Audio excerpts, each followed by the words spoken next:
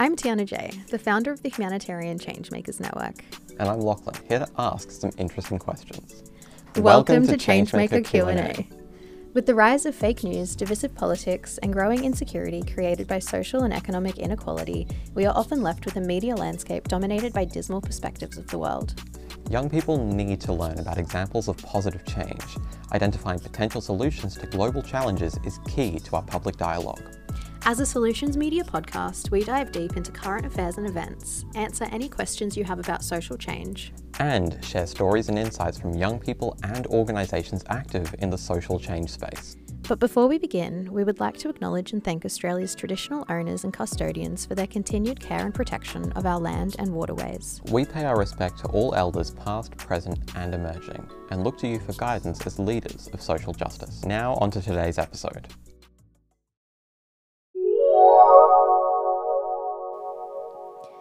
I'm someone who loves learning, and I'm always looking for opportunities to grow my knowledge and skills, and that's why I swear by Skillshare. Skillshare is an online learning community where you can explore thousands of classes in design, photography, business, and so much more. Since joining Skillshare, I've taken classes in things like watercolor art, design thinking, art journaling, storytelling through video, art activism, podcasting, and I even use Skillshare to learn Spanish. If you're new to Skillshare, you can get started with a free trial to get unlimited access to the entire catalogue with a premium membership. Just head to humanitarianchangemakers.net/Skillshare for a free trial. And if you're already a Skillshare member, make sure to take our Social Change 101 class. Hello and welcome back to Changemaker Q&A, everybody. Now, today's episode was actually inspired by a video that I saw while I was scrolling on Instagram the other day. And it came from a Melbourne-based activist named Daisy Mann. And the video was a response that she had made to the situation that is currently unfolding in Afghanistan. And in the video, she spoke about her experience working in the humanitarian sector and working overseas when she was quite young and beginning her career. And the way she compared what Australians and particularly young people are currently experiencing to something that she called I think it was political fatigue, was something that I found really interesting. We hear the phrase compassion fatigue, which is something that she said that she experienced while she was working in the humanitarian sector. You know, you just get so worn out and so burnt out when you're constantly putting yourself in an environment and a situation where you care so deeply about something, and no matter how hard you try, you know, nothing seems to happen. And she basically said that, you know, in Australia, we don't have compassion fatigue when it comes to hearing about all of these really pressing local and global issues that we're currently facing. What we have is political fatigue. And political fatigue, similar to compassion fatigue, is kind of this phenomenon where we just feel completely burnt out, completely, I guess, there's just a huge distrust between us and our politicians due to the lack of action that seems to come out of our government when it comes to these big issues. And I found that really, really interesting because I think it is something that we can all relate to. You know, we live in a democracy and we're told that when we, you know, demand action from our leaders and when we elect these people into office, you know, they're there to serve us and they're there to listen to us and, you know, take action and do the things that their constituents want. And the reality of it is this just doesn't seem to happen.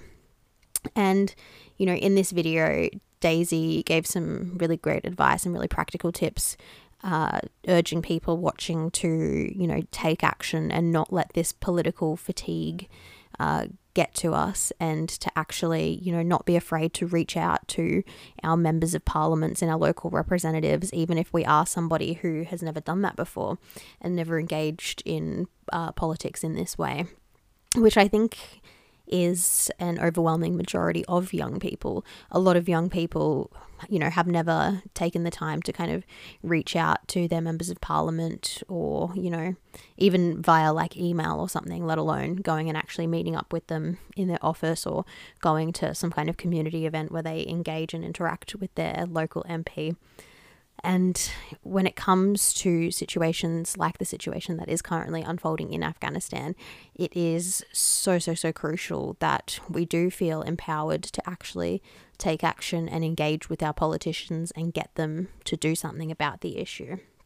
And that's really what I wanted to talk about in this video. In this podcast episode.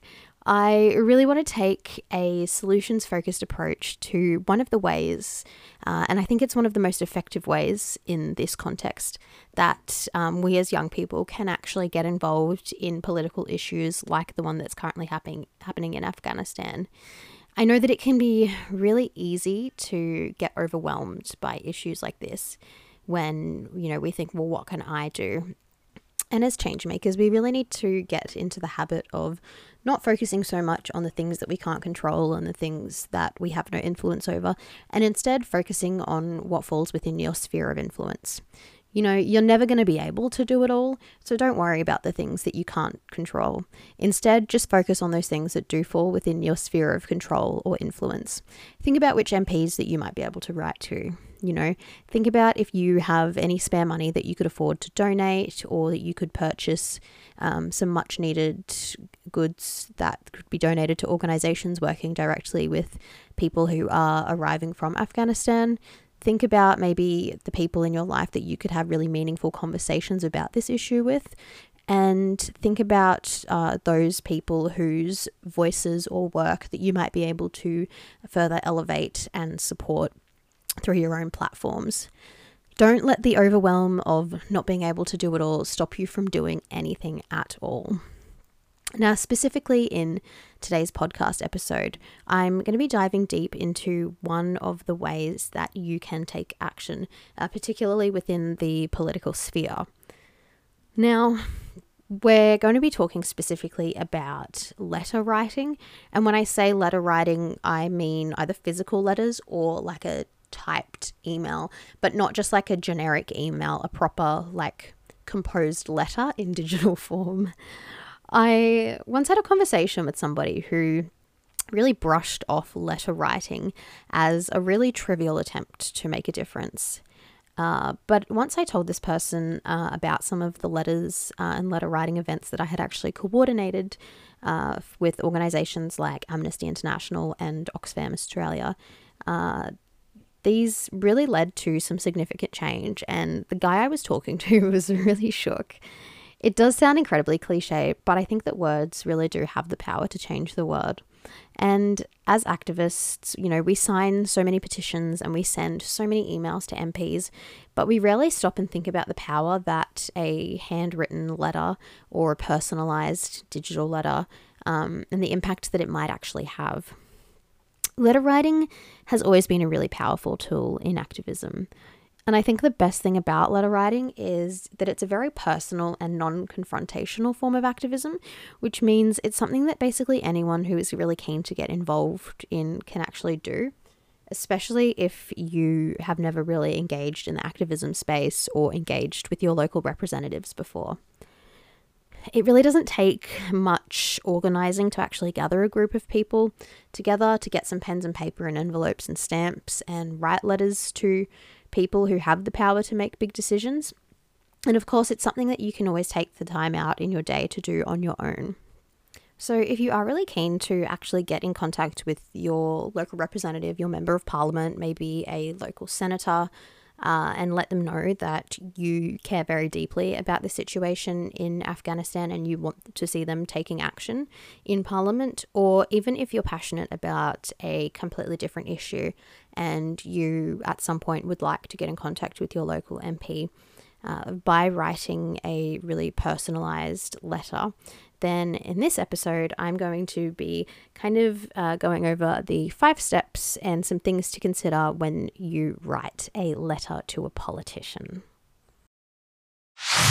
This episode of Changemaker Q&A is brought to you by Changemaker Co. Changemaker Collective is a catalyst for young people to live out the motto, tell the world how much you care without saying anything. From iron-on patches for changemakers to upcycle their existing clothes into statement pieces, sustainably and ethically sourced gifts and clothing for changemakers, and community craftivism projects, there's something for everyone. Using a redistributive social enterprise business model, 100% of the profits from Changemaker Co. funds the impact work of the Humanitarian Changemakers Network. Just head to changemakercollective.net for more.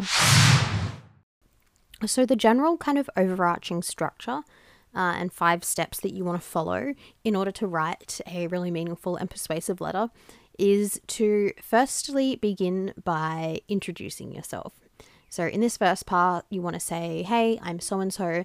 Obviously mention that you are a part of their constituency, you're a member of their local area, and they are your local representative, so that they know they are kind of hearing from somebody who they are there to really serve in office. And also because you're somebody who has the power to vote for them and get them re-elected. So they're obviously going to be far more interested in what someone like you has to say than somebody who doesn't actually live in their area. You also really want to keep it positive and try and connect with them. Remember that they are a person. It's really hard to say whether the politician that you're writing to will actually be the person reading this letter or whether it'll be a member of their staff, but you really never know. A lot of MPs and politicians do actually read a lot of the letters and things that they get, especially if it is handwritten.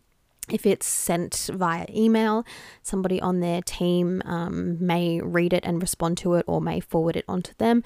It really depends, but just remember that whoever you are writing to is, at the end of the day, a person, whether they are part of a party that aligns with your political views or not. And so you really do want to try and connect with them as a person. You also want to maybe let them know if you are a member of a local organization or community group, especially if it is a group that they have supported or worked with in the past. And then you kind of go into step 2, which is identifying what the issue is. So you need to let them know that obviously you're writing to them for a particular reason. You're not just popping into their letterbox or their inbox to say, hey, but you actually want to kind of say, this is what's happening in the world or in our local community, and this is why I care about it so much.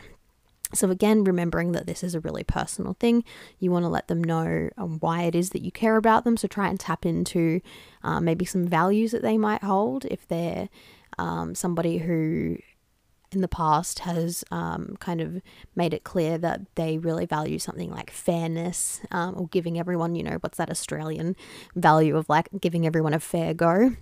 Mention that, just say like, I'm really passionate about making sure that everyone in our local community and our global community has a fair go, or maybe tap into some values like justice or whatever it may be. And then number 3 is you really want to focus on some kind of key points that you want to get across. So try not to like ramble too much in the middle of your letter. Just say, this is, key point number 1 or reason number 1 why I really care about it. This is what I have been reading about or hearing about. These are some potential solutions maybe that I would really support.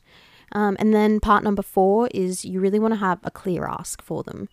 You want to make sure that they are aware of why you're actually writing to them. So what are you asking them to do in response to this problem that you've just outlined? Do you want to see them stand up in Parliament and speak about this? Do you want to see them maybe supporting a new bill or a policy or some kind of legislation or, some kind of government or humanitarian intervention? Make sure you're very clear about what it is that you want them to do. And if you don't have like a specific solution to the problem in mind, then just be clear about saying, I, would like to see that you take action in alignment with, these values that I've previously mentioned in my letter or something. But just make sure you do have kind of a clear ask from them and some kind of way that you can actually like hold them account. And step number 5 is to thank them for taking the time to read your letter. Tell them that you really appreciate the work that they do for your local community or whatever, and actually ask them for a reply. There's obviously no guarantee that they will take the time to reply to you, but if you do ask them for a reply, then there's just that little kind of extra element of accountability that you're putting on them. to make sure that they do take action.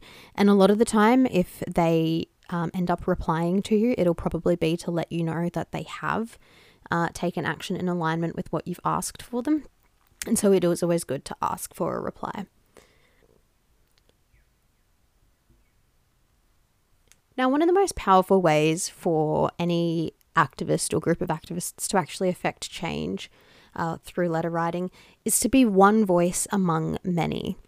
So if possible, try and get, any of your neighbors, any friends that you have in your local community, your housemates, if your family live in the same house or area as you, people in your family, to actually write letters as well. You could host some kind of letter writing party or some kind of discussion group to really not only get everyone educated and up to speed on the issue, but then to also take action and write letters to the local politicians, maybe some journalists, and any other people that you might know in the legislative, media, or medical communities in your area. Now, the more well-written and frequent letters that these people receive, the more likely they are going to be to take action. Now, I'll just go over some kind of general letter writing tips for activists. Try and keep it as succinct as possible. Try, if you can, to limit your letter to just one page and keep it focused on one issue. Don't try and write to them about, the situation in Afghanistan and also the way that the government has handled the COVID-19 pandemic and also the latest IPCC report. That's too many things happening, too complicated. Try and just keep a single letter focused on a single issue. Again, letters should be brief. They should always be factual. Don't mention anything if you're not sure if it is 100% accurate or true. And always keep things polite. And like I said before, I know it can be really easy to kind of send an aggressive letter if you're fed up with your local MP or you're not a big fan of them. But at the end of the day, if you send them a really rude or aggressive letter, they're probably not going to respond to it. They're not going to care because they're going to think, well, at the end of the day, this person doesn't like me, so why would I bother, doing what they say? They're probably never going to like me. But if you come at it from the angle that, we're all on the same team, you really want to see them doing the right thing, then they're much more inclined to pay attention and take action on what you're saying. So do take special care not to sound too aggressive or offensive. Also, try and write in a natural style, almost the same way that you would speak. Try not to use really formal or elaborate phrases because this is a type of kind of interpersonal communication. You're not writing an academic essay here. Don't discuss any kind of ideology or politics. At the end of the day, you want to come from the position that you are opposed to humanitarian problems. You're not opposed to the current government or political system or anything like that. If you can write your letter from the position that the person reading it will probably either not be able to tell where your political affiliations lie, or they will probably think that you are aligned with them, whether you are or aren't, doesn't matter, then that's what you want. You want them to think that we're on the same team and you're not opposed to them or their government. You're just opposed to humanitarian problems. You're opposed to injustice and unfairness and inequality. Again, try and be really positive, make a clear request, and write as if the person reading it is going to be open to a reasoned argument. Don't write it as if you think that the person reading it is probably really stupid because, they haven't acted on this or in the past they've done this. Treat them with a level of respect that you would expect to receive. And like I mentioned in that first part as well, you can say a little bit about yourself if you want to. If you want to mention what your occupation is or your background is, it really kind of demonstrates that people from everywhere and all kinds of backgrounds are concerned about humanitarian issues and injustice. So this is particularly going to be a really good idea if you've gathered a group of family or friends to all write letters, because it'll show that all of these people who might be living in the same area but coming from really different backgrounds and interests and occupations, still all are really concerned about this particular humanitarian or injustice issue. So there you have it. Those are my biggest tips and also the best structure to follow if you want to write a really persuasive letter to a politician or decision maker. Again, it's really important to focus on the things that we are able to do and the things that fall within our sphere of influence or control. Don't focus on the things that you can't change and the things that you can't do. So one thing that we can pretty much all do is utilize the power of letter writing to put pressure on our government, our local politicians and decision makers to take action. So, you might only write one letter, but if you write a letter combined with letters from other people all over your local community or your state or the country, we can have a really big impact on our decision makers. Thank you so much for tuning in to this episode of Changemaker Q&A. If you have a question about changing the world that you'd like me to answer, just head to humanitarianchangemakers.net/podcast. If you enjoy the show, we'd really appreciate it if you'd leave us a review so that we can get the word out and equip and empower as many young people as we can to change the world. The Humanitarian Changemakers Network is a solutions media and education platform, so feel free to head to our website for plenty more news and resources to help you make change happen.